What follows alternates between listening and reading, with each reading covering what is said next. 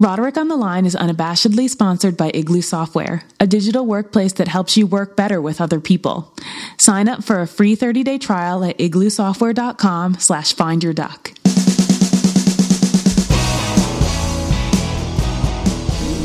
Hello. Hello. Hello. This is a test. Hello. Hello. Hello. This is a test call. Why are you calling me? I don't like it. How did you get this number? I don't like it. How does my voice sound? Oh my God, it's never sounded so clear. Really? I feel like you are sitting here on my lap, which would be very awkward. I'm ready for my paddling, Santa. Considering that I am in the all together. Oh, come on. It would be so sad if you were sitting here right now. Because it would cause you to question all those things that you think you've already figured out. Would it? Yeah, like, do I want to be on a naked man's lap? I bet that's a question you didn't think you were going to have to ask yourself today. I woke up, I don't know what, 3 or 4 hours ago, and I have to be honest with you, there were a lot of questions I had, as you do. And first thing in the morning. Yeah. You know, when I went in the room with that chair, I was super cautious about it. I never got real near the chair. I use I like to use an intermediary layer, like a towel or a... You're going to make me bring up Howard Hughes again, aren't you? Don't bring up Howard Hughes. He put paper towels and toilet paper on everything. You know what? I live in the Northwest and I conserve paper towels. Ugh. I use washable towels. Oh God! Between me and everything. Is that? Ew. Do you know how much disease could be carried on those? But I would just be carrying it right down to the washing machine. It's your disease, for one, right? As far as you know. As far as I know. This is starting to sound like Billy Corgan lyrics. What do you think of that drummer? Who cares? Yeah. Smashing Pumpkins, who cares? Man, do you remember how serious they were? Oh, they were so serious. There was a guy, when I was... I just went down this list. I was about to say he was my mental list, like in Terminator, where say, fuck you, asshole. I went to this list. I was about to say he was my roommate, and then I was like, oh, actually, I didn't live in that house. I was just crashing on the couch. And then I realized, oh, he didn't live in that house either. He was just crashing on the couch, too. So neither of us we weren't actually roommates, but we lived in the same house for a long time. There should be a sniglet for that. The two guys. Co-hosts. The two guys that did live in the house, I'm sure if they were listening to this podcast, they'd be like, God, those two guys, fuck those guys. But this guy, David, and I both were crashing in this house for a time. And I was starting to play music, just then, early 90s. And he was playing the Smashing Pumpkins Gish at one point. And I walked in it wasn't his room, it was another guy's room. I walked into the room where he was, and I was like, this music, I don't know, not that good. And he turned to me and very seriously, he was like, never in your life will you ever make a thing as wonderful, as true as Smashing Pumpkins Gish. And I was like, well, consider that a challenge. Is that something? That's something you had to live with? Yeah, I'm still not sure if I have. I'm still not sure if I have accomplished Smashing Pumpkins Gish level of artistic greatness. I like that one part of that one song where it goes ba da ba da bam ba bam bam bam, and it's mostly the bend. I like the bend. Yeah, and then his voice is like. He's extraordinary. He's a classic example of a 90s or 80s or 90s singer who made his career. Michael Stipe is another one who made his career having unintelligible vocals mixed really low. Mm-hmm. And then at a certain point he got famous and people were telling him how great he was. And then he started going into the studio and saying, mix my vocals up. And and also, around the time the vocals came up in the mix, shaved their head. Thank you. Hello, both of them. And so the vocals come up, the head gets shaved, and then all of a sudden the fans are like, wait a minute, you're not saying anything. You're just reading the ingredients off the back of a cereal box, or this is meaningless. Like Michael Stipe's lyrics were so enigmatic to me through the 80s. And then as soon as he started, as soon as you could hear them, I was like, these aren't enigmatic. These are dumbass.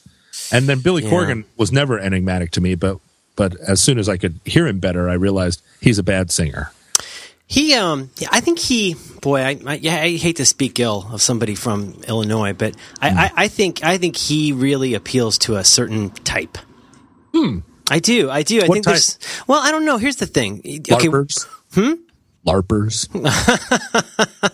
dude, you remember he had that shirt that said 0? He did, and he had a star. He became like Charlie Brown, though. I mean, in addition to being bald, he kind of always wore the same shirt and was always a little bit sad. Yeah, you he know, was and a tall guy, I think. oh, you sure about that? I think he that might have been tall. the sad lady on the bass was tall.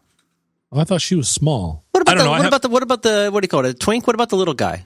What about he seemed pretty sad too. He had a solo record, I remember, the little guy. Yeah, one of those guys died of heroin. No, heroin? Well, somebody did. Are you sure? I think so. I have an I interesting think story you're thinking about him. of the Pretenders. No. Somebody from every band died of heroin, but I'm pretty sure that right? somebody from this band died of heroin. That's not funny. That heroin's never funny. Heroin is in the category of rape and American Heroes. Anyway, Never what, fun. you talking about the William Catt program from the early 80s? I'm sorry I even brought it up. But there's a great story of Billy Corgan in the studio, and he was auditioning drummers after, I guess, maybe his drummer died of heroin. Or maybe his drummer got kicked out. I'm gonna look this up. But anyway, he was auditioning drummers, and he was auditioning like famous drummers. And when they would sit, he would come into the room. They'd be there at their kit, like ready to rehearse or ready to audition, and he would refer to them as drummer. Oh, really? Drummer, let's play that one more time. Drummer, can you do that a little bit slower next time? Like the way you refer to your chauffeur as driver? I believe so. I think it's okay to refer to someone who's not in the room with with a definite article. It is not cool to remove the definite article when you're speaking to the person. Yeah, I don't think that's not appropriate. Somebody's painting your house. You don't go outside and say, "Painter, I want you to." I mean, I don't know. There are a couple of people. There are a couple of people in Northwest bands who might do that. Waterboarder, my flight boards, so to speak, in 35 minutes. Just give me a light boarding. We're getting very close to Colin Malloy territory now. Opener? They never refer to you as opener? He never referred to me as opener, but I think it was because even through all of his condescension to me, there was enough just native fear that I was going to eat his face. Yeah. Summer of 1996, according to this very old webpage, it's the keyboardist from the band Smashing Pumpkins who do not have, like Foo Fighters, do not have a definite article on their name. Keyboardist. Don't die of heroin. You know, the keyboardist is almost never a real member of the band. After about what was his name? Jonathan Cain, I'm going to say. After Journey, there weren't that many people, unless it was the primary instrumentalist, like the great Billy Joel. There aren't that many people. Oh. I kid. I'm coming around a little bit. The guy who played his keyboard literally fastened to the outside of a warehouse building in that famous video. Dun, dun, dun, dun, dun, dun, dun, dun, dun, oh, no. You're talking about where they're shaking their fists at the camera? Yeah, the fist shakers. Boy, that video was tough to watch. And they had sleeveless shirts of the time. But Jonathan Cain, I think he's got a big writing credit on Open Arms, if memory serves. Oh, well, I think he's a great musician. Yeah. You know who has a lot of dead keyboard players is the Grateful Dead. Is that right? Oh, they got the Pigpen. Right, and then also a Peanuts character. I'll mention in passing. Yeah, he did not make it all the way, and then their keyboard player later from the 70s and 80s also died of the heroin. Speaking of REM, didn't they briefly have an undead keyboard player? Brent Midland was the keyboard player of the Grateful Dead, and he died when he died right at the time. There was a brief moment in my life when I interacted with, socially, Deadheads.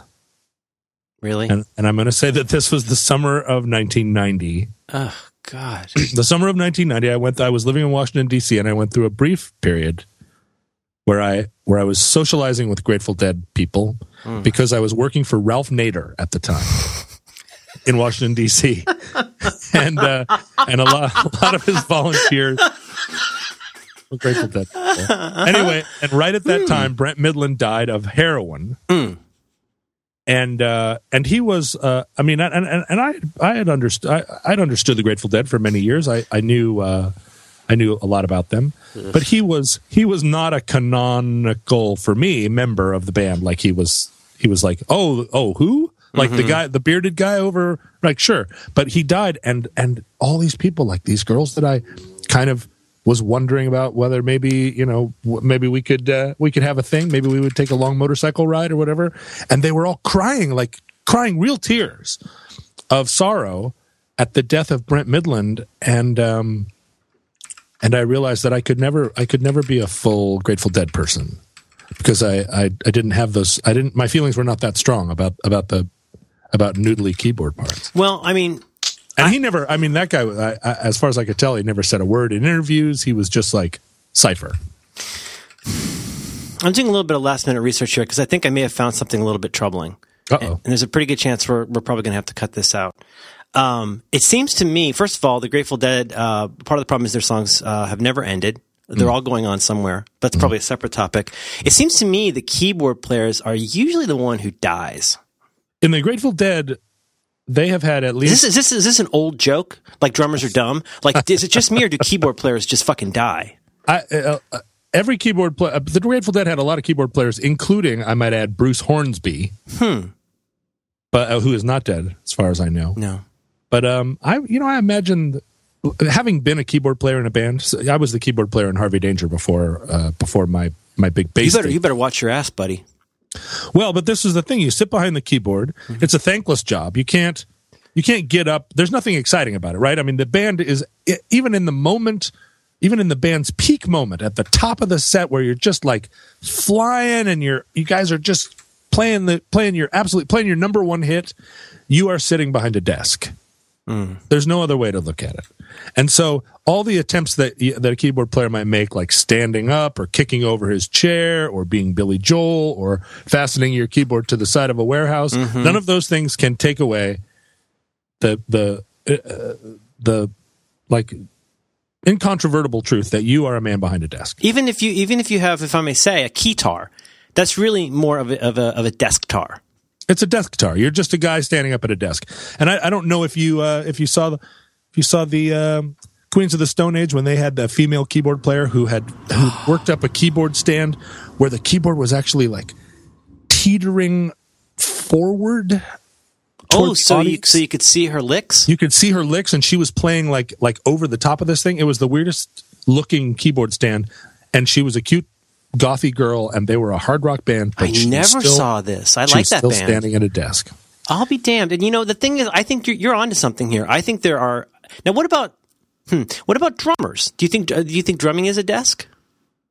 Oh, interesting. Because here's why. I'm going to give you some examples here. Well, first of all, let's cover the obvious ground here. It's a desk of cans. It's a desk of cans. Now, the thing is, there have been many people who have tried to address this problem. I'm trying to remember some specifics here. Now, as you say, this Queens of the Stone Age lady had a forward-leaning one. I feel like, yes, I've seen keytars. I just don't understand. I mean, the indignity of a keytar. I mean, that's like a tar and feathering when it comes to being in a band. I mean, how do you choose? Could you say, please hand me the keytar? I don't. I think Jan Hammer, big on the keytar. If you and I were younger.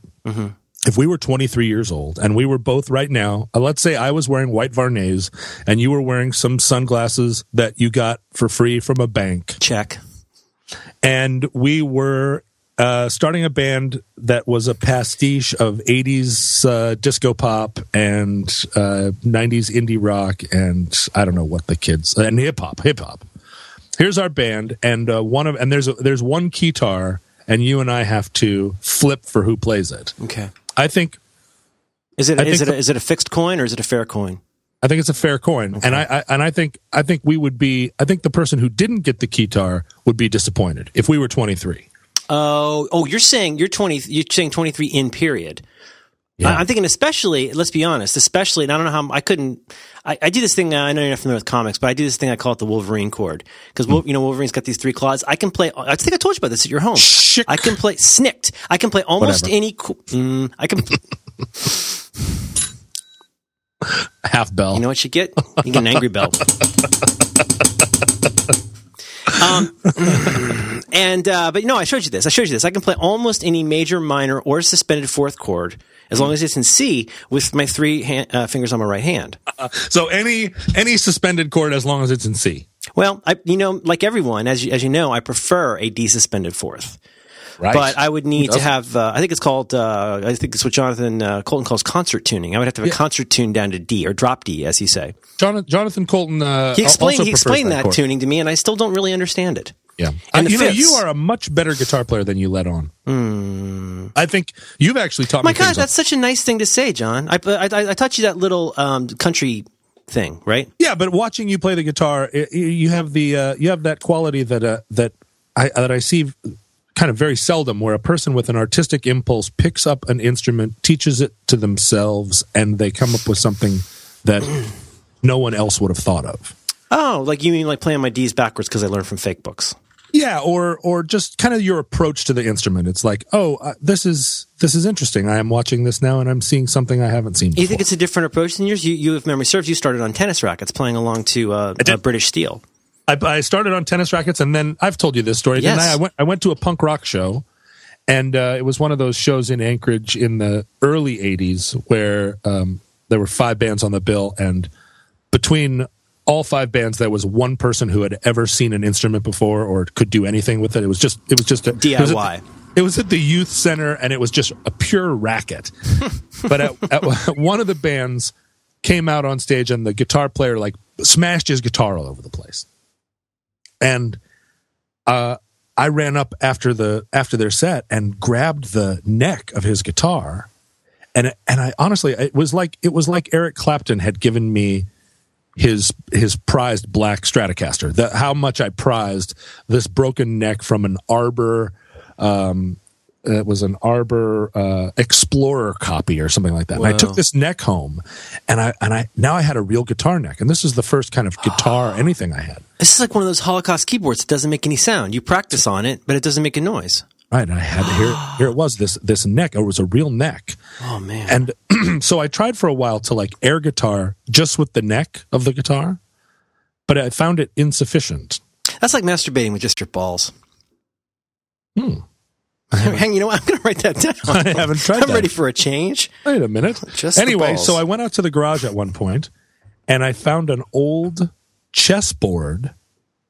And I took the chessboard and I attached the guitar neck to the chessboard. Like a thick wooden heavy chessboard. Yeah, chessboard, right? And I took the screwdriver and I screwed this guitar neck into the chessboard. Except because you remember this is the early '80s where checkerboard was a very popular motif. Mm-hmm. And so I screwed the neck of the guitar into this checker chessboard, but I put it at an angle so that the guitar was actually a diamond shape. Oh man. Right? And then I had a homemade air guitar that was it was better than a tennis racket because no one had one that looked like this. And I air guitared to many, many, many a ZZ Top song with that thing before I decided that it was time to learn how to play the guitar. You know what? In its own really twisted way, I think that's kind of healthy and interesting. Mm-hmm. Don't you think? I mean, more so than if you just stuck with a tennis racket, you know what I mean? You would be doing a pretty standard, like John Hughes movie way to learn guitar. Right. In your case, I think you're going a little bit more backwoods, and I really respect that. I made my first instrument, even though it was not actually an instrument; it was a fake instrument. But that's I made probably how Les Paul started. And maybe Les Paul's guitars didn't make sound at first. Interesting thought. Well, you got to start somewhere, right? Right. I like that idea. Well, I mean, this guitar had heft. It had a real neck so that I could run my hands up and down and feel the frets underneath it. And it felt very individual. Let's see. My top air guitar records were Lynyrd Skynyrd's Golden Platinum. That's a greatest hits double album. I don't know that. These were vinyl records, of course. Mm-hmm. Let's see. What else did I air guitar a lot to? Billy Squier's Emotions and Motions, of course. Van Halen, Women and Children First. Oh, man. Great air guitar record. Is that the one with Unchained? Yes. Oh, my God. And you know what? I'm not afraid to say the Scorpions Worldwide Live. Oh, well, why would you be afraid to say that? You know what I mean? That's a record that That's a record that a lot of people don't listen to now. I was at a bar the other night and heard Can't Live Without You, and I just preternaturally, unconsciously, I couldn't help it. I just started singing along with the chorus. You have to, because the Scorpions are great. And the Scorpions, as you have said, are the great working men of metal. The great working men of metal, and they're Germans to boot. They came to Alaska and they gave what's that? Not Klaus Meine, not Schenker. Matthias Jabs. He gave you the eye. He gave you the eye. That's right. You bist rockin'. The Scorps. I think, you know what? I did. This is a lot of overlap here. I was scared of Judas Priest. Yeah, right, as you would be. Yeah. I mean, like British Steel, that was something like the bad kids in denim jackets wrote on their folders. If they had folders. A lot of them didn't have folders. They lived in trailer homes. You know who I met the other day? I met the guitar tech for Iron Maiden. No way. Yeah, I met him out on the street in Seattle during Bumper Shoot. What do you think they play? You think they play like 8s or 9s? They're probably pretty small. Although, who knows? Maybe they play 13s. And these guys have hands like oak trees. I love that Steve Harris boy. I could listen to that guy play bass all day. He's amazing. He's amazing. Okay, this guy, the guitar tech was. I have met a lot of English touring sound men, guitar techs. Is that right? People. Yes, I have. And they all share a similar character, which is to say that they're like very working class. They're very no nonsense, and they give off the air that they're like tough guys, like they're like fuck you, kind of tough dudes, tough English guys. Mm-hmm. But when you really get to meet them, you realize that they're guitar techs. So you find out they could probably be very gentle with a young girl. They're functionally pussies, but they live in this like rough and tumble world where they're touring around. They adopt a manner of like interstate truckers, but in fact they're just tuning guitars all day. It's not like there are no knife fights. But as you've learned from, I think probably 42% of all AC/DC songs, it's very hard to be in a touring rock band. Ho, hello. Boy, have they got a lot of songs about how hard it is to be in a successful band. Well, because they were getting new and more virulent strains of herpes every night. Is that right? Yeah, that's why it was so hard to be an AC/DC. Can you imagine how hard it would be to travel with herpes? Well, or just like every night, like, oh, my herpes is killing me, and then you play another show. Because you know what happens if you get a stress bump on your on your wangus, as they call it in Australia. You know what that does? That opens you up to another infection. It's like you get a wound, you get a meta wound. All right, now this is I'm sorry to take it here. Yeah. But the conversation has naturally arrived here. Okay. This is not a thing that I have been introducing unnaturally. I didn't kiss anybody bad. But my understanding, I just learned this last night. Okay. Is that in certain Orthodox Jewish communities, the rabbi who performs the circumcision, the mule, actually performs the last. He uses a knife to cut the foreskin, and he actually performs the last portion of that ceremony with his mouth. And John, are you sure this isn't one of those making babies into matzo bread things? Because this could cause us a lot of trouble. Are you saying that this is a protocol of the Elders of Zion problem? No, I heard this. I heard this. You heard this. Did you hear this from the English roadie? I heard this from a source. Here's a problem. Them guys with the them two guys. He puts his mouth right on the penis. I can't even do an accent anymore. But in any case, the problem is that in New York City, 70% of all men have herpes. Oh, come! Oh, Jesus, Jonah Lehrer, what the fuck? Where did you come up with that? They've had to outlaw this practice, or they are trying to outlaw this practice. God, because is a long walk through a discredited university, my friend. Rabbis are giving newborn babies herpes from their mouth bumps. I don't want to make this about Howard Hughes, but this is the problem with contagion. Contagion is contagious. This is the problem with contagion. It's also the problem of hearing stuff from somebody and then saying it on the interwebs. But you know what? I'm going to have to do. First, I'm going to clean my keyboard, and then I'm going to do a lot of research and probably cut almost all of this out. But that's remarkable. You see, 77 out of 10 men in now. Is this in the metropolitan New York area? I'm going to say that it's all of New York, including Staten Island, all the boroughs. Does Jonathan Colton know this, or does he know this too well? I don't know. The people that I know... He travels a lot, John. He does, but these are people in New York who are getting herpes in New York. And they're still getting herpes. Are people still getting herpes, John? I think they are. They get it from... They ride those subways. They're all close to each other. Oh, God, you know what? It's probably herpes is probably going through there like electricity through a Tesla coil. Just from one end of the train to the other. That's just miserable. Now, do you have any sense of the ladies in the metropolitan area? Are they aware? A, are they aware of this fact? And B, are they taking precautions? Are they staying off the subways and the Tesla coils? My sense is that girls in New York don't really make themselves available for sex. Can women get herpes? Do we know? I think. Okay. Legitimate herpes. It's much easier to get pregnant. Yeah. If you're a woman than it is to get herpes. Okay. I would say, and you know what? 70%. 70% is, John, that is a lot of percent. That's even more than a plurality. That's a lot. True. That's a lot. That's enough to overcome a filibuster. You know what? That'd be a great new name for cold sores. What would? Filibuster. You gonna say I want to try and break this filibuster. I like that. It's something. Okay, well, moving on. So we've got. So I think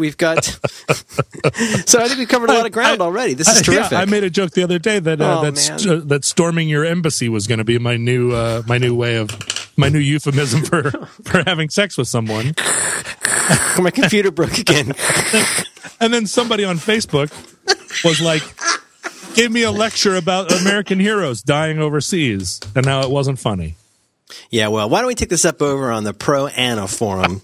You ever look at a Pro Anna forum? That's a rough ride. Oh God, I wish I had a cough button. Yeah, cough button. Mine were, I'm going to say, probably Breakout by Scorpions.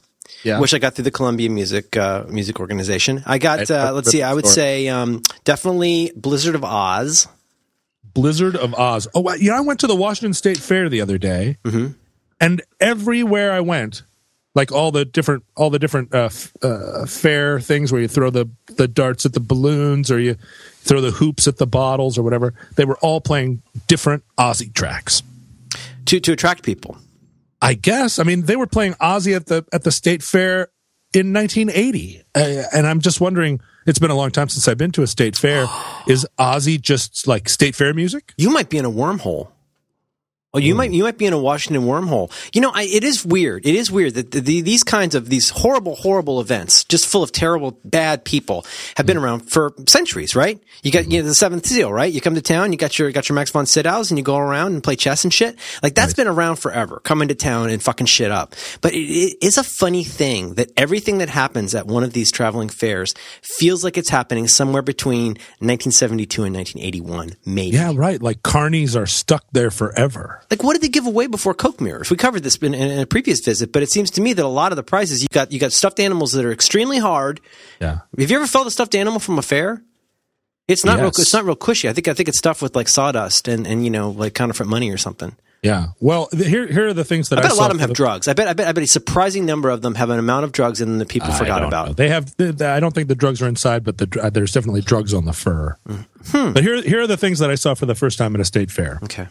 I saw a Coke bottle that had been heated up and pulled so that it was like 4 feet tall. Spooky. Remember that? Remember that. It had a little twist, and you go, how did they do that? That's right. And then I saw the invisible dog, where you have the dog leash, and then there's a harness, but there's no dog in it. You know what I'm talking about? I do. It's called the invisible dog. The invisible dog. Mm-hmm. I saw my first Coke mirror. I saw my first feathered earring / roach clip.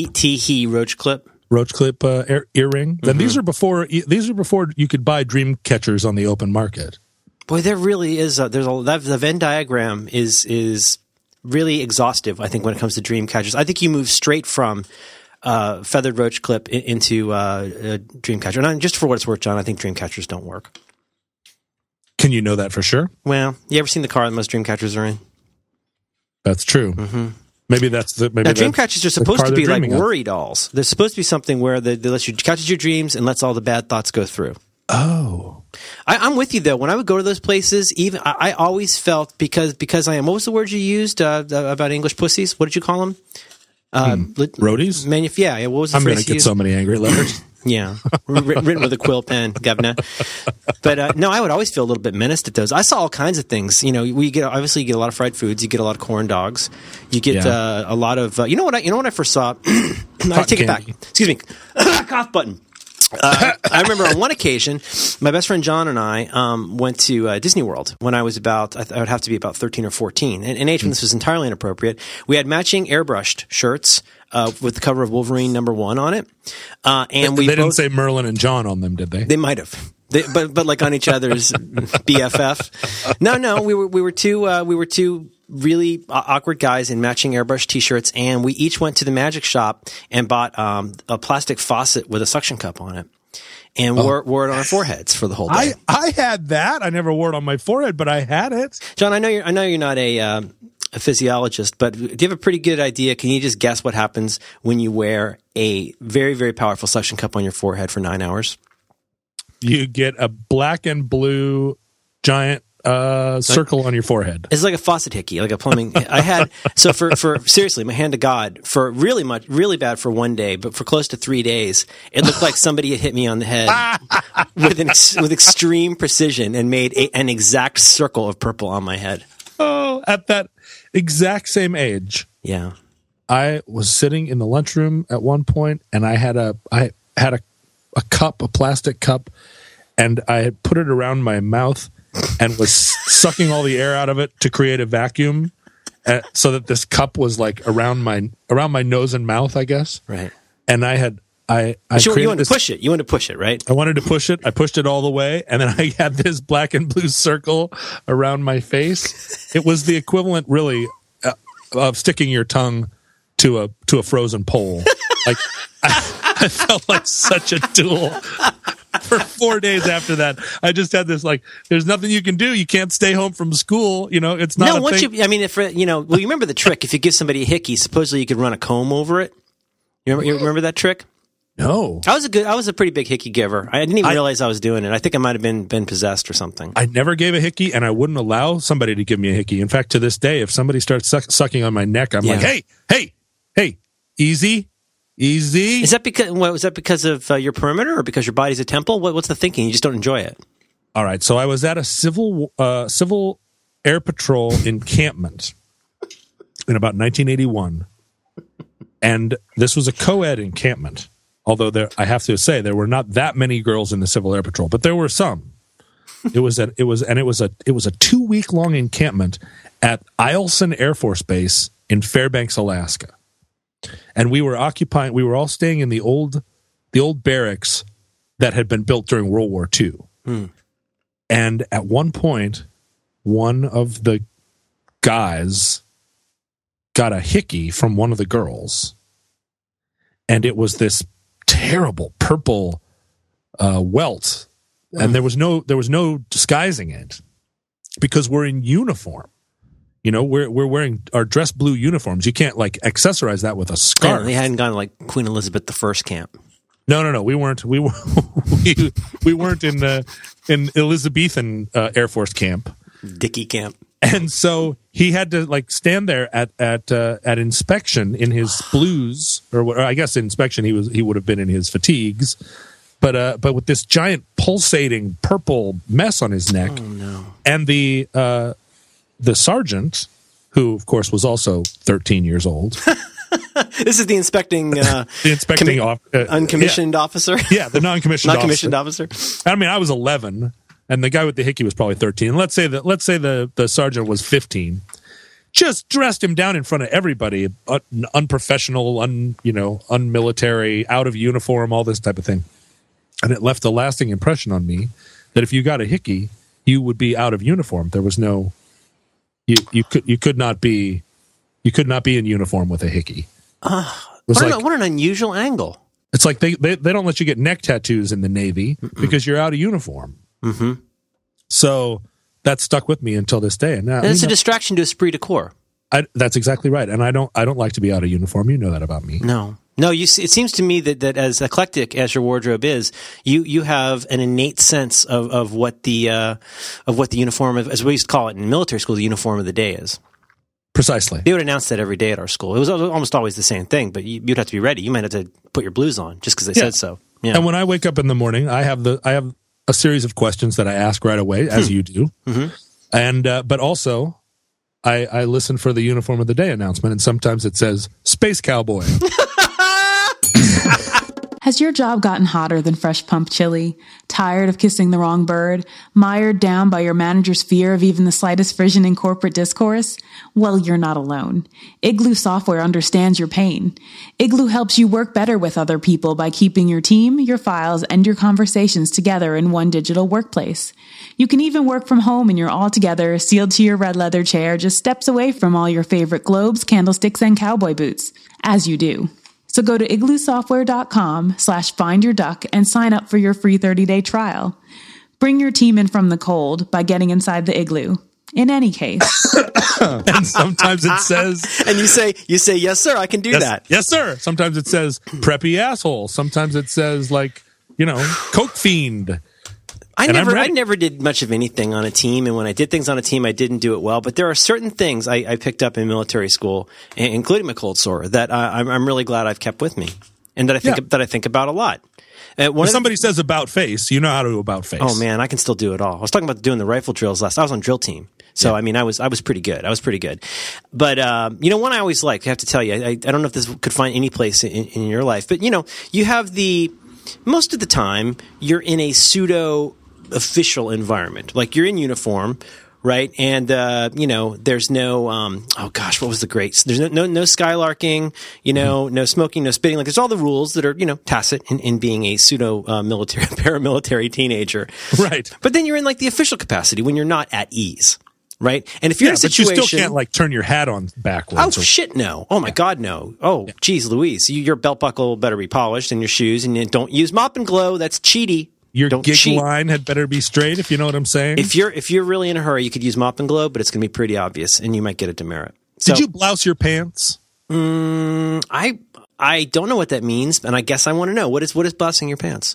Blousing your pants is a thing that we used to do in the military, which they don't do anymore. Which is that the bottom hem of your pants is like tucked into the top of your boots. Ah, it's such a cool look. And then bloused out so that it's like your boots are tight on your ankles, and then that's a little tactical for what we were doing. But that's I've loved that look. It's super cool. It's a little bit, it's a little bit 1943, but like pretty cool. That was so our fatigue uniform, even for PT, had bloused pants. We weren't kidding around in the Alaska Civil Air Patrol. You didn't have something a little less formal that was still a uniform in those situations? We had dress blues. Yeah. We had dress blues. One of my favorites was salt and pepper, which is when you have a white shirt with epaulettes with your rank on it and black pants. I thought that was a sharp look. Oh, that is a sharp look. We had, I forget what they called it, but our everyday was, this is coming back to me just a little bit. It was khaki pants and a short sleeve khaki shirt. Right. And then sometimes there was a term they used, like with lids or something. I don't know. There was some term for when you had to wear your hat, which kind of sucked. Mm-hmm. And then we had like, I'm trying to remember, there was a slightly more informal one that was a little bit even gayer, which I think was like a white t-shirt with khakis. It was a little bit like, Toms of Maine. Is that the one? Toms of Finland? Yeah. Toms of Finland. That's where you're. One's a toothpaste and the other one's. Toms of Maine makes toothpaste and Toms of Finland makes sexy drawings. Yeah. And even our gym uniforms were highly, prescribed. Was for swabbing the deck, right? The khakis with this is the thing. And this is getting to this deeper point, which is that when we were dressed, you would dress out for whatever, and it was whatever the name of the uniform was. This is 30 some years ago, yeah. But you'd wear the Admiral Farragut Academy shorts, and then you would either wear the white Admiral Farragut Academy shirt, or more often you would wear the shirt for your company. And of course, I was in 4th Company and had a purple shirt, so it was. But I mean, everybody showed up, and you didn't show up in a different shirt. You just didn't do that. And you certainly didn't show up with a hickey. Well, it's a couple like guys got thrown out for that kind of stuff. Oh, you would get through. Yeah, he should have been thrown out of this encampment at Eielson Air Force Base, but they stuck around. Were you secretly or unsecretly disappointed that guy didn't get a blanket party, didn't get a absolutely? A code red? I thought they should have killed him. Code red. Yeah, I mean, and in fact, that was where I learned how to short sheet beds. And I think, but this guy Well, was that's frustrating for a minute. It really is. And I try and apply it all the time, but nobody makes their bed anymore. I'll never forget one day at Christian camp. I got the skunk bunk. I was so. You ever have that? You ever remember skunk bunk? What's the skunk bunk? It was so humiliating. At breakfast, they do all the announcements, and they announce like whose cabin is this. Worst bed. I had the worst bed in the whole camp. I was the skunk bunk, and I've never been so humiliated, That is by a humiliating. man in my life. It was awful. I learned hospital corners. You could bounce a quarter off my bed.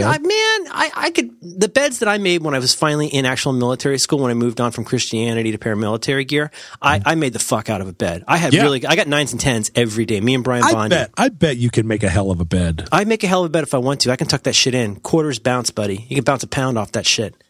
My most embarrassing moment was when I was playing rugby for Gonzaga University. And I decided You were there. Were you there for like 2 months? How long were you there? I was at Gonzaga for 2 years Before you were asked to leave. before I was escorted off the campus. Mr. Roderick, we've had a series of meetings, and we just can't make this work. Before I was escorted off the campus for the last time, I should clarify, because I was escorted off the campus a few times. But I was on the rugby team, and I felt somehow, rugby shirts are very expensive, particularly The real ones with the rubber buttons. Yeah, the pro ones are not cheap. And I had come to college with my own selection of rugby shirts because it was the 80s, and rugby shirts were what guys like me wore. And Gonzaga's colors were navy blue and white, and I had a sky blue and pale yellow rugby shirt. Oh, John, that's like being off a quarter tone. It's exactly that's right. that's like you know what it is? That's your G. That's your G string being just a little bit flat. That's exactly what it was. And I showed up. I was wearing this thing, and the older guys. I was a freshman, of course. The older guys did not approve, but I was a big kid or whatever, and everybody just kind of looked askance at it. But to my eternal shame, I showed up for our group picture wearing this shirt. And so here's this. There's a picture still hanging in the hallway of the main building at Gonzaga University, the Hall of Fame or whatever. There's a picture of that 1987 Gonzaga rugby squad and me in an off-color, light yellow of all the things. If it had been light blue and John, and, if that had been yearbook day, and each of you had a separate photo in uniform, that would be merely horribly embarrassing. But you know what you did? You fucked it up. A, for the rest of the team, and B, for posterity. Now, an old guy who gave a few $1,000s to the school, he walks down that hall and he goes, "Who the fuck was this guy in 1986?" Exactly. That's exactly right. That's a real Billy Corgan move. I'll be dead 100 years, and somebody will be walking through Gonzaga University, looking at the dusty photographs, and they'll go, "Look at this jackass." I think they should find the technology to fix that. With all due respect to you, Well, you know what? It is an accurate record of the moment. It is an accurate record of the time. I was a jackass. And and Trotsky was never in any photos. I think a big part of Super Train should be making things right. Okay. I mean, no, it's your train. Retroactively. Well, I'm just saying, retroactively, this is the beauty part. I mean, Orwell was not writing in a vacuum. The beauty part about Stalin is that he was so able, capable, and willing to change things over and over and over. You need to look no further than our friend Mao. He was always changing his mind. And then when he changes his mind, everybody changes their mind. It's like the captain in Wall-E when he wakes up late and he makes it become breakfast time again. Same deal. Well, Stalin would paint a guy out of the picture, and then 3 years later, he'd paint another guy out of the picture, and pretty soon he painted all the guys out of the picture, and somebody had to draw like a horizon line. And then he puts in like Totoro or Goofy or whoever. And this is the problem with tattoos. Some happy little trees. See, this is the problem with tattoos. Wow. You got to have to live with that forever. You put Trotsky on your ass, and that's you're gonna be sitting on Leon like for the rest of you. You know what I'm saying? I feel like when we start talking about tattoos, you and I, we are alienating a great number of our listeners who are right now looking at their tattoos and feeling very proud about the choices that they made. Good for them. Yeah, and I don't want to make those, particularly if they got like a My Little Pony tattoo, or they have a tattoo of themselves dressed as a Civil War reenactor. You know what else we're doing? What?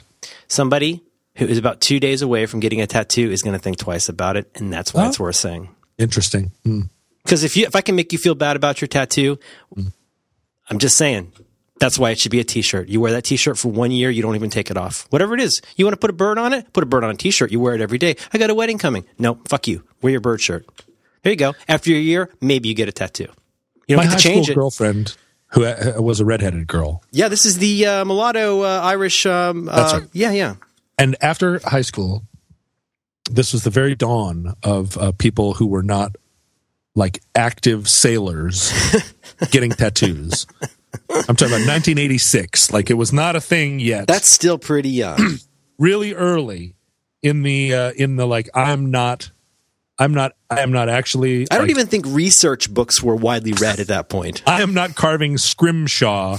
I am a normal person, and I'm going to get a tattoo. And she got a tattoo of a little red-haired witch riding a broom, and she got it in her bikini area. Ew. And she was so proud of this thing. Was it flying away from it or toward it? It was flying above it.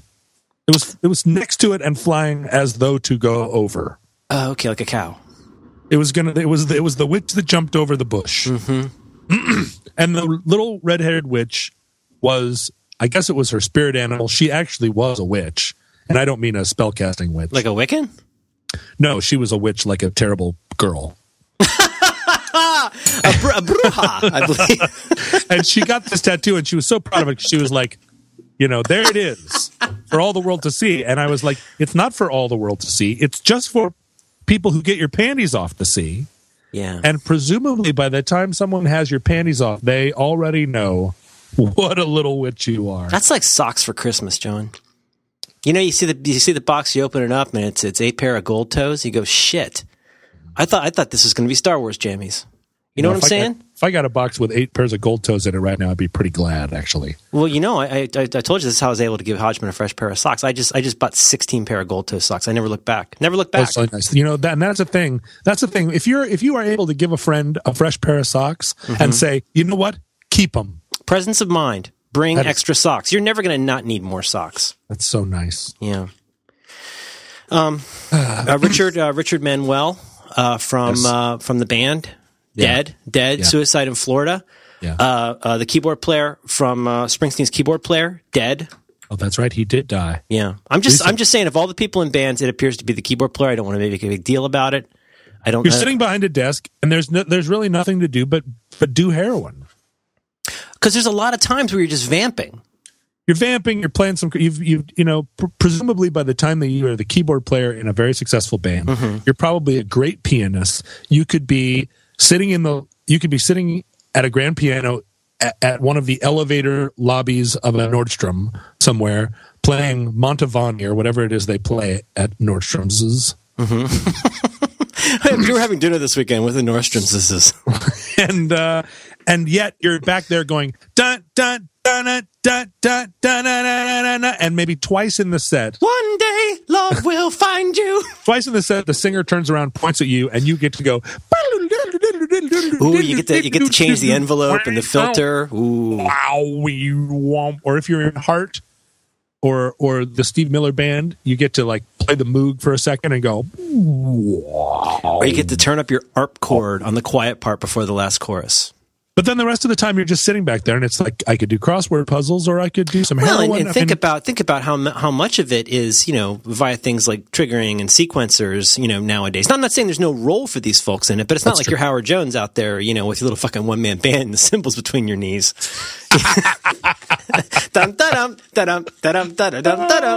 Howard Jones, man, that hair. Yeah. Anyway, Paul Young, he had hair too. Paul Young, his version of "Love Will Tear Us Apart," "Love Will Tear Us Apart" was the version I heard before I heard Joy Division's version. Isn't it odd how you can do that? How you can, I got a lot of things to wrap up. Please continue. That doesn't happen anymore, of course, because people now have access to all music from all time instantly. Yeah, it's easier than ever to be over something.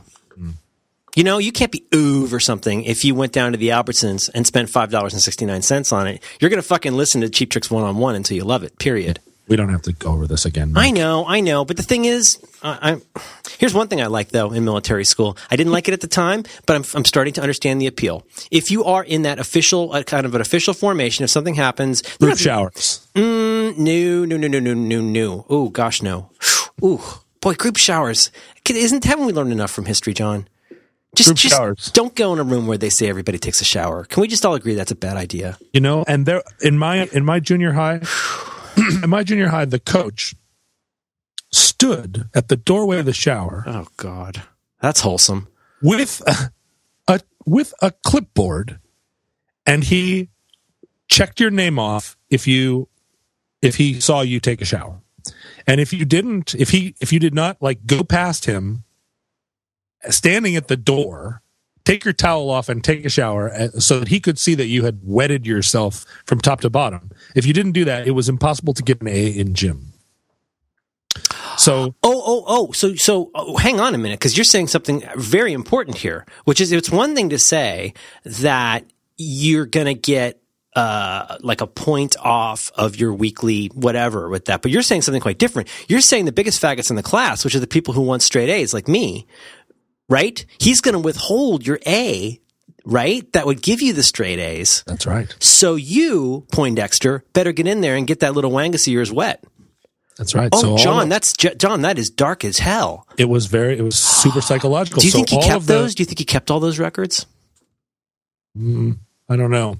There's probably a file cabinet somewhere in the basement of Wendler Junior High School in Anchorage that still has his handwritten notes of whose daily dingus he saw. I bet you Mr. Fennell still has a lot of those broken stars too.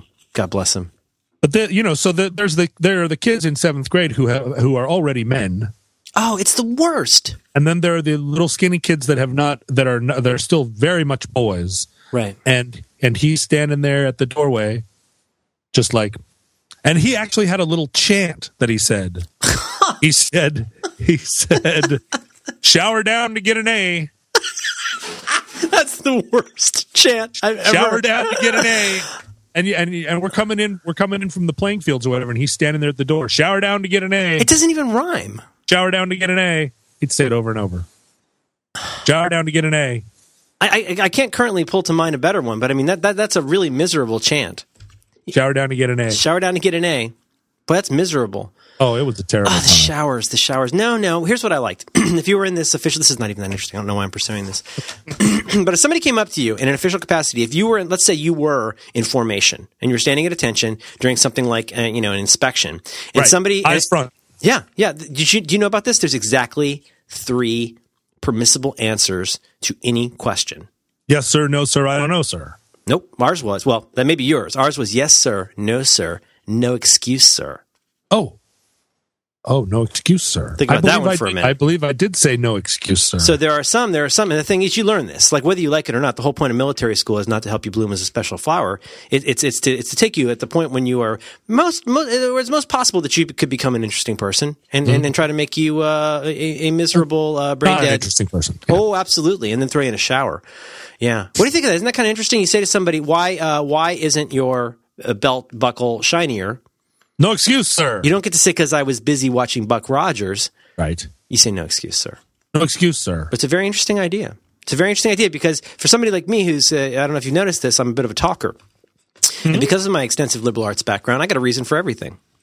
That's right. You want to justify why your belt buckle is not shiny. Go shower if you want an A. What is it? Shower down to get an A. Shower down to get an A. It scans nicely, but shower down to get an A. And he had a weird accent, like a weird Oklahoma accent. Shower down to get an A. Oh shower God, down. This is miserable. Shower down. There's literally in the entire United States, in our history, there's literally only one thing worse than junior high, and that's middle school. Junior high is disgusting because it's got this problem on one level of like you say, like some of the people look like they're retirees, and others look like toddlers. Yeah. But 6th, 7th, and 8th grade, I think it's even worse. Because you got sixth graders belong in elementary school. No, I didn't have middle school. I had junior high, but middle school. I've heard of people when I learned about middle school. It gave me the shakes. So some of the girls in 6th grade look like supermodels. Yeah. Other ones look like they probably needed to change their nappy, right? And then you've got guys even in 7th grade. And these the really stinky guys with the weird mustaches who didn't know how awkward they were. Those poor bastards. Mm-hmm. I mean, you get those guys, and then you grow really fast, and you're kind of uncoordinated. I don't know if you went through this. I've told you my plan. No, what's your plan? Well, my plan is that no one learns anything in junior high. There is not a single bit of useful information is communicated or retained. Point of information. Nothing will be taught, or by design, nothing will be permitted to be learned. It is impossible to learn. It is an unlearnable, an unlearning-inable environment. Okay, super trained junior high. You come in as an empty vessel and leave potentially even more empty than you came in. So here's what happens. Here's my plan for junior high. Mm-hmm. I'm sure I've told you this. Not at all. Never. From 7th and 8th grade, all those kids are building trail in national parks. And this is a national program. Do they get sunscreen? Well, you're building trail, so get a hat. Get a fucking hat. You get a hat, or you're under cover of trees. I mean, it depends. I guess if you're building trail in Arizona, you do need sunscreen. Building trail. But so we have a lot of national parks. A lot of those trails need a tremendous amount of upkeep. Some of them are in treacherous locations. For older people to go up there and haul logs and fix that trail, that's a lot of work for people. Young people, particularly 7th and 8th graders, who are incapable of learning anything and are useless to society in every way, except as haulers. They're just old enough that they can drag logs, and they should be employed as donkeys throughout our national park system. And if we used kids this way, so 6th grade, you're learning stuff. You're like engaged. You're learning about art and music. You learn all the bones in the body and how they connect to one another. And then you graduate from 6th grade, and you are immediately sent to a Works Progress Administration style camp on the side of Mount Rainier, or perhaps out in Death Valley, California, or wherever it is that trail needs to be built. And you are employed in this capacity for 2 straight years. And you come out the other side, and you have clear skin. You have a clear sense of purpose. Your body is strong. Your youth has been employed in the service of your great country. And then you enter 9th grade and again begin to learn things from books. And at night, these kids will all sleep in these Depression era bunk houses. Like babies, they'll sleep. And they will sleep like babies. They will read for a half an hour by lantern light. Someone will tell them a ghost story, perhaps on weekends, and they will be contributing to America in a way that there's no substitute for. And they will be not contributing, because that's part of the problem I think that you're addressing with this is the utter lack of contribution, the vacuum of contribution that we get from these fucking pubescent leeches. Yeah, these are terrible people. Bad people. 7th and 8th graders are terrible people. They're the worst that humanity has to offer. And right now we are placating them with so that they're dressing like those Bratz dolls, and they're listening to hip hop music, and they are joining gangs or whatever it is that young people do these days.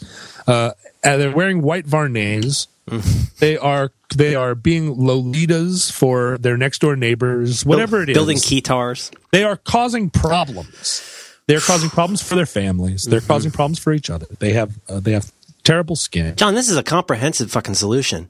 Because here's the other thing, and I'm sure this is something you've already covered in any of your plans for this. But what is the primary problem I am identifying here about middle school is the terrible bell curve, beyond a bell curve, really a Liberty bell curve of differences, right? You got some kids that look like linebackers, right? They're like 9 feet tall, and they're all mean and glandular, and you got other kids over here with thin bones. The thing is, there is work for everybody when you're fucking building trail, right? So right. So somebody's making the signs that say, you're an artist. You want to be an artist? Make a fucking sign. Here's a sign. Here's a little wood carving kit. Right. This sign needs to say the upper loop is 2.4 kilometers and the lower loop is 1.8 kilometers.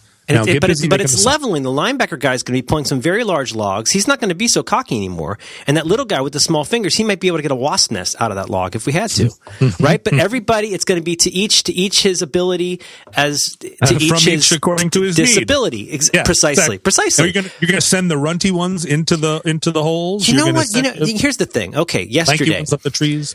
Let me tell you something. Yesterday, my daughter had school in the morning. She had half a day of school and then went directly to ballet. And I joined her at her ballet class, and she tore ass in ballet for 45 minutes. She ran at school, right? She goes to ballet. She's 4. She mostly runs with a scarf. She runs and runs and runs and runs and runs. And you know what?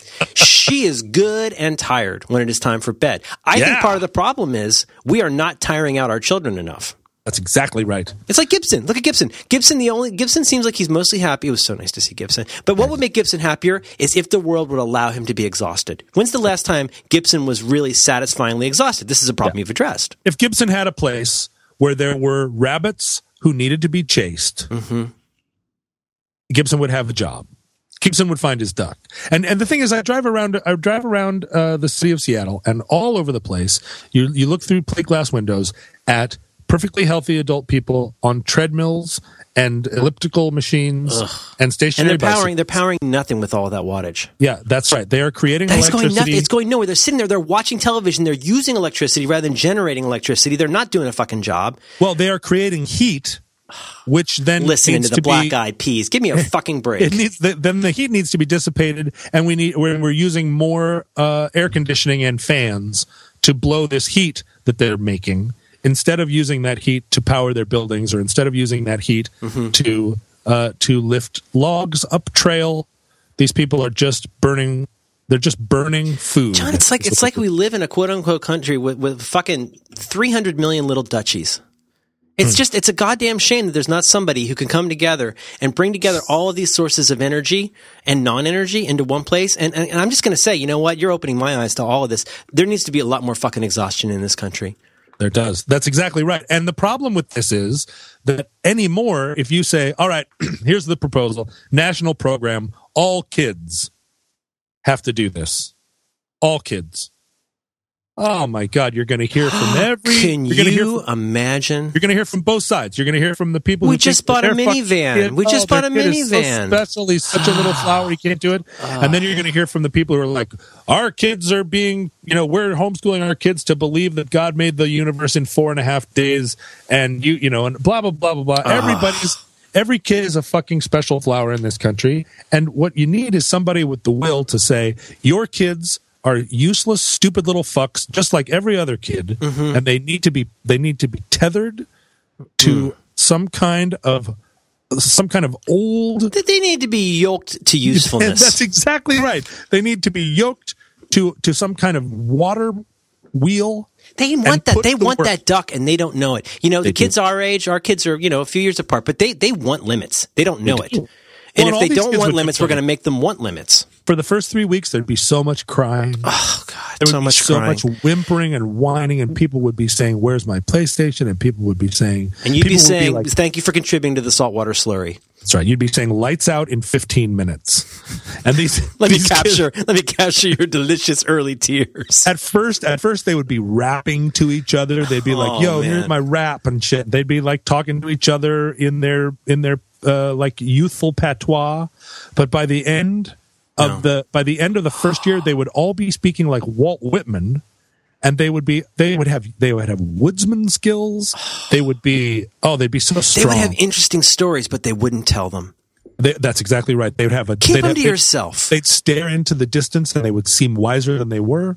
And then they would start 9th grade, and you would say, U.S. history, and they would open their books with their pencils at the ready. Hungry for history. Hungry for history. And you know what? If you can't pull up those fucking pants, maybe we will suture them to your midsection like a fucking gentleman.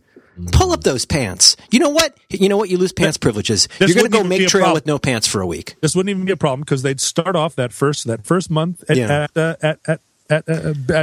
the national park, and their pants would be hanging down. You could see their underpants. Ugh. And then they would realize that the first time a Wolverine came out of a hole at it, that this is not some downtown thing. Right. You're not going to you don't pull up your pants with one hand and hold your fucking energy drink with the other and do that kind of waddle. No, you make a belt out of rope that you wove yourself, and you hold your pants up. You're saying, you know what it is? Here's your extracurricular activity. You go out and cut a little bit of jute, maybe if you're lucky, and you can make a belt. Or here's the other thing. You get those wrappy pants that are down around your ass. If you go out, I understand that Arizona is warm, but they're certainly going to need to build trail in a lot of places with humidity. Have you ever had, maybe at camp, a really, really, really bad heat rash? Oh, I get heat rash like you wouldn't believe. You and me both, buddy. And I'm just saying, if you're 13 or 14 and there's not a goddamn unguent in sight, you're going to think twice about rolling hip hop while you're making a trail. You're going to pull up those pants. You're going to stick your little fingers into that log and pull out a goddamn wasp nest. And you're going to be grateful. You're going to be quiet. You're going to keep all those stories to yourself. And you know what? Every one of the bunkhouses. Yeah. At the end of the bunkhouse, there's going to be a tin can full of baby powder. And that's going to be, you have to share, and you got to make it last. That's right. There's a tin can of baby powder, and there's a little bit of hydrogen peroxide, and that is the entirety of your medical kit. Oh, that is good. If it can't be cured with baby powder and hydrogen peroxide, then if you discover some roots, berries, and twigs along the way to the worksite that might help you, and I don't see you bend down to get them, and you could make those into a simple poultice, good on you. But you know what? Here's the thing, Tyler Heraclitus. I understand that you want to go to violin camp. We'll worry about that when you come back from the trail and you've fixed your rash. John, I think you're onto something very important here.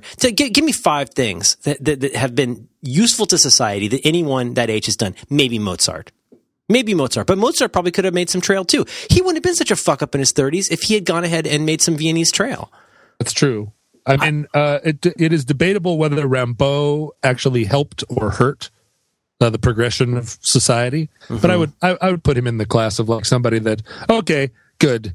Like he was able to write some books. He was very relaxed. He ruined some people's lives. Mm-hmm. Even he, in his 15 minutes at the end of the day where he could write on his yellow legal pad that are handed out, like I think every kid would get a legal pad. Would you get a certain amount of paper and like a golf pencil? Yeah, you get a golf pencil and a legal pad, and you keep it in your footlocker, and you can write your memoirs. You can write like teary letters to home. But of course, after the first month or two, those teary letters to home would stop, and you'd start to get letters. The kids would start writing letters like, "Dear Mother and Father, today we summited Mount Adams, and while we were there, we improved the trail. Love, your son, Shaniqua." I got 2 big problems in addition to all these other problems with these young people, and that is that they get too much stuff to themselves. And they got too many things they can rely on other people to do. If I may say, John, and I don't mean to give you a note on this, but I think your WPA project, it should require a lot of awkward sharing and constant uncertainty. Right? So first of all, yes, there is some baby powder in there. At first, some days there might be a tablespoonful, and then there might not be any for a month. Well, no, wait a minute. You're getting very psychological about this. Am I? Sharing and uncertainty. So here's the thing. You come back and you want to get half sheet of paper? That's right. And half a golf pencil? That's right. You know what? Now there is one footlocker for everybody. While you were out making trail, there's one footlocker, right? Also, you write a letter to your parents. Maybe we don't send it sometimes. I see. So today at lunch, everybody gets a peanut butter sandwich. Tonight at dinner, everybody arrives in the mess hall. There's one live chicken. So. Yeah, if you want continuity in your life, enjoy that in 9th grade. See, now I don't. So I think you should gaslight the shit out of these kids, especially the first year. That this was going to be like Terror Dome. It's a little like The Prisoner. we want to get good solid work out of these kids. I don't want to terrorize them. Oh, come on, really? But I think that the extent of their media should be 16 millimeter films that were produced between 1950 and 1965. Mm-hmm. And at night, everybody, spends a little time maybe let's say on the weekend, you get to watch a film, and it's like a film about what to do in the event of a nuclear attack, or it's a film about the dangers of marijuana or something. Because that might still be relevant. You're not reading the news. You're not aware of what's happening in the quote unquote outside world, the extra trail world. And so everybody should sit and watch the same film strip. Crisscross applesauce. There's no electricity there except as generated by like a coal burning generator. or maybe it's Tyler Heraclitus on a goddamn treadmill that he had to make out of jute. Oh my God. Okay, here's one more thing, John. And I really in no way do I want to give you a note on this, but here's my only thought.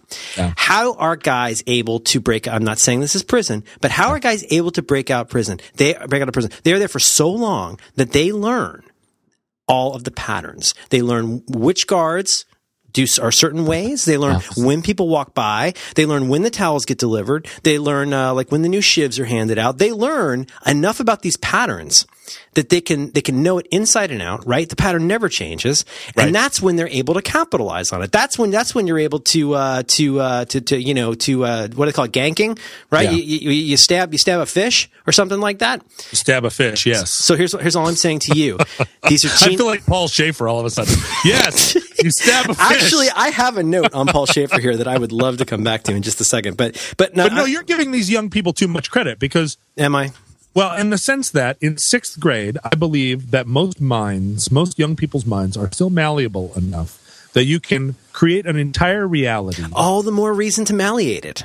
Well, but you create this reality in which the idea of escape does not even occur to them because this is their new life.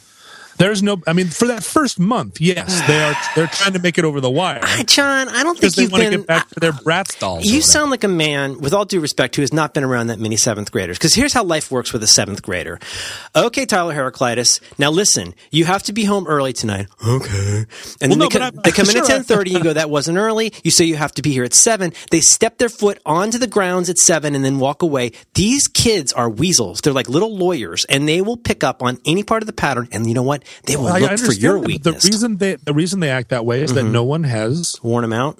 Basically, put them into a yoke and encourage them to pull a 500-pound log up the side of a mountain. And do you start them out maybe on a log you're pretty sure they can't actually pull? Well, they go to a boot camp certainly where it starts out potentially as like these are kind of fun activities. You're going to have to learn how the camp works. Yeah. These are fun activities at first. Like, hey, let's all jump in the mud. Let's make our own bed out of straw. Yeah, let's like do some fun. And there are going to be a lot of people that are grousing and like, this sucks. I hate this, blah, blah, blah, blah. And, the food is pretty good at first. And then, it's not boot camp like in the military where they try and break you. You don't want them to get to the point where they immediately try to kill themselves. You want to give them just enough of a soak in that warm water that the pores start to open a little bit, and that's when John gets in. It's camp at first. It's fun camp, summer camp. Oh my God, John. Oh my God. This is it. It's camp. And this is how realize. This is how we get, you know what? Maybe avoid until people in culture, in our culture and society understand and embrace what this is bringing to our wider Weltanschauung. Maybe it is just camp. Maybe it's free camp. Maybe it's Obama WPA camp at first, and you come, you're going to have some fun, get outdoors and get some fresh air. Right. And this is going to be good for your kids. It's going to it's a weight reducer. Or if your kid is depressed, send them to Happy Camp. And the Asperger's. ADD and Asperger's, send these camps will nurture your child. Organic food. And then, that's right, very organic food. And then after a certain point of time, it's like, okay, we're going to do the log toss. Now we're going to do the log carry. Now we're going to do the log drag. And it becomes like a ropes course or something, right? Where you're going to go out and it's like, trust exercises. Right. And then suddenly one day you come back, the cabin is not gone, and you're ordered to sleep on a rail. And they say, what do you mean? And they say, figure it out. You say, figure it out. What's amazing about our national parks is that they're actually very fun. Eventually. This is the thing that I would like even adults to know, that you can have fun there. And in ninth grade, when you return to your parents, you can ask them to take you there. Although probably you should probably keep it to yourself. When you're in ninth grade, you'll bring your parents there and you'll say, you see that zip line? I built that zip line. And I'm sorry for everything. I'm sorry for all the pain I caused you, mother and father. Then you get a greeting card. Now I would like to read my report on William Henry Harrison that I wrote by lamplight. Was he the 30-day president? Wasn't he the 30-day president? Was it Harrison? William Henry Harrison. But there was one president, he got sick. I think, yes. Like Kennedy, he didn't wear a hat during his parade, and then he got sick, and his entire presidency he was sick, and then he died after. He was like the Pope John Paul I of American presidents. That's correct. So Henry, see now, back in Ohio, in Cincinnati, my friends went to William Henry Harrison High School. Did they really? For a month, then they were killed. They were given like some kind of pneumonia. Do you remember that when Pope John Paul I? Do you remember because the previous pope was a Pope John? I forget which one, but anyway, there was John Paul I. But right, but I mean before him, because that guy was that the Vatican II guy. This guy had been pope fucking forever. Remember? Vatican II Pope was John, I think. Or Paul? George? Might have been Pope Ringo. Ringo. Pope Ringo. Pope Ringo had been around forever. I remember this. It was about 1970, 78, 79. And it was such a huge deal. It goes, we're going to have the smoke and everything. And he died like a month later. And they had to start all over again. It was crazy. And that's how we got Pope John Paul II. And then he, again, now he was like Pope George Martin. He was just around forever.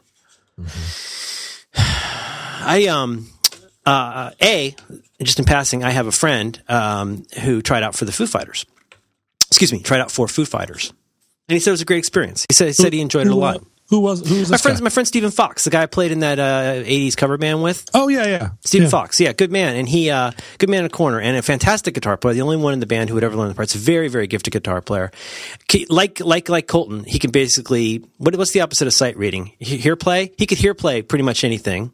Play by ear. Yeah, thank you. Like Mozart. But my other story was I've been watching this video over and over of Foo Fighters when they were on Letterman in 2000, right after he came back from surgery. I don't know if you're a fan, but I think they're a great band. I think their drummer's just mind-blowing. He's a great drummer. He's amazing. And again, drugs. Drugs. Mm-hmm. Drugs, really? Drugs. Yes, he overdosed a year after that performance. But then Dave sat by his bed until he got better. Oh, what a nice thing! So they're playing Everlong. Go ahead. I've found Dave Grohl to be one of the nicest people in the rock music business. He seems like he's real. He seems real weird, but like a real guy. Yeah, he's a weird guy who got super rich, and he recognizes that is weird. But also, he doesn't seem like he makes an attempt to cover up. He isn't deliberately peculiar like fucking Jimmy Corrigan. But he also, is that his name, Jimmy Corrigan? Yeah, the world's smartest boy. Smartest boy in the world. Yeah, remember that? And the drummer with the heroin, Rusty Brown. Rusty Trombone. And anyway, did you know Grover Cleveland was president of the United States 2 non-consecutive times? There's a funny joke about that I heard. What's the joke? I can't remember. No, was he the one that was killed by the Eastern European guy? Or am I thinking of McKinley? Yeah. No. Most presidents come from Ohio, it turns out. That is true. More presidents from Ohio than any other state, except maybe Virginia. Mm-hmm. Yeah. Land of Lincoln. Ohio. A lot of people live in Ohio. That's you right. Don't realize that. That's right. I live in Cincinnati, which is almost in Ohio. Grover Cleveland was from New York. This is the kind of thing I would learn in ninth grade. Whoa, easy there. So here's the thing, and I've noticed this for years, and I'm curious about this. So it looks like you guys did not deal with this on. What was it on? Oh, when you were in Harvey Danger, what were you on? Were you on? Was it Craig Kilborn or Conan or what were you guys on? Yeah. Craig Kilborn. Not a nice guy. He seems like a homemade dick. Yeah. Yes. Exactly so. I think he's going to go to Mike Love camp if I get he was a tall guy. Good for him. Okay, so here's the thing. They get out. David Letterman has just almost died from like super duper heart surgery, and he makes you can go read about this on the internet. It's another nice Dave Grohl story. Is that when he came back for the first time to do his first show after coming back, he had one request. He says, "I want the Foo Fighters, my favorite band, to come and play my favorite song." And the story goes, who says this? Letterman? This is 2000 after his heart attack. He came back from his like quintuple bypass. I don't even understand how you can have a fifth chamber, but he comes back and he says, "I really wish my favorite band could come and play my favorite song on the show." Story goes, the Foo Fighters were in fucking Brazil at the time. I think this is correct. And came back and played Everlong on his show. And it's really, really good. Wow. But there's that part when they go into, there's the open, and there's a part like, 3/4 of the way through where it kind of goes into that vamping on that and the part with all the voices. Right. And of course, they're playing on Letterman. So at that awesome, tense part of the song, what do you hear? Paul Schaefer! Because fucking Paul Schaefer plays on every goddamn song. I mean, you see, They Might Be Giants. Actually, They Might Be Giants playing along with Johnny Carson's band. I can highly recommend. It's a beautiful. They play Birdhouse in Your Soul with a very under rehearsed Doc Severinsen's orchestra, but it's still glorious. It's glorious. You could see Flansburgh's eyes are lit up that he's playing along with this giant band on TV. This is on the internet. Oh yeah, I think it's Birdhouse in Your Soul and Johnny Carson. Anyway, I'm just saying. Now, if you were to show up and on Letterman's show, and boy, I still love that guy. But how do you think it works? I mean, Well, it seems like here's it's going to come up. At some point, they're going to say, oh, hey, you and your band are going to come out, or you by yourself, you can understand if they wanted to, if Will Lee, I don't know if he's still with the band, wanted to play along. No, my understanding is that the assumption used to be that Paul and the band were going to play with you unless you unless you had enough authority to say, no, thank you. I think nowadays, Paul and the band they're probably checking Twitter on their phones. Yeah. I don't get the sense that they play with young bands. Boy, that always used to grate on my nerves. When Robin Hitchcock was on there doing Las Madonna and the Wasps, and the world's most dangerous band is jamming along. And they're good. They're really, I mean, the thing is, what's his name? The guy with the yellow guitar? Like, he's great. Like, they're great. But then Paul Schaefer, his keyboards are so fucking loud. Now, how is he still alive? Paul Schaefer? He's the keyboard player in the band. How is he still alive? First of all, he's Canadian. And so that exempts him from a lot of the ways that people die. He's from Thunder Island? Or is that an Elton John song? Thunder Bay? That's the one. Thunder Island. Okay. But also, Paul Schaefer, well, first of all, he was a blues brother. Paul Schaefer also... I think he was an adjunct blues brother. Actually, the truth is, he was the musical director for that, He was the musical director of the Blues Brothers, yeah. I mean, Paul Schaefer... Who knows? Paul Schaefer probably has an aluminum heart.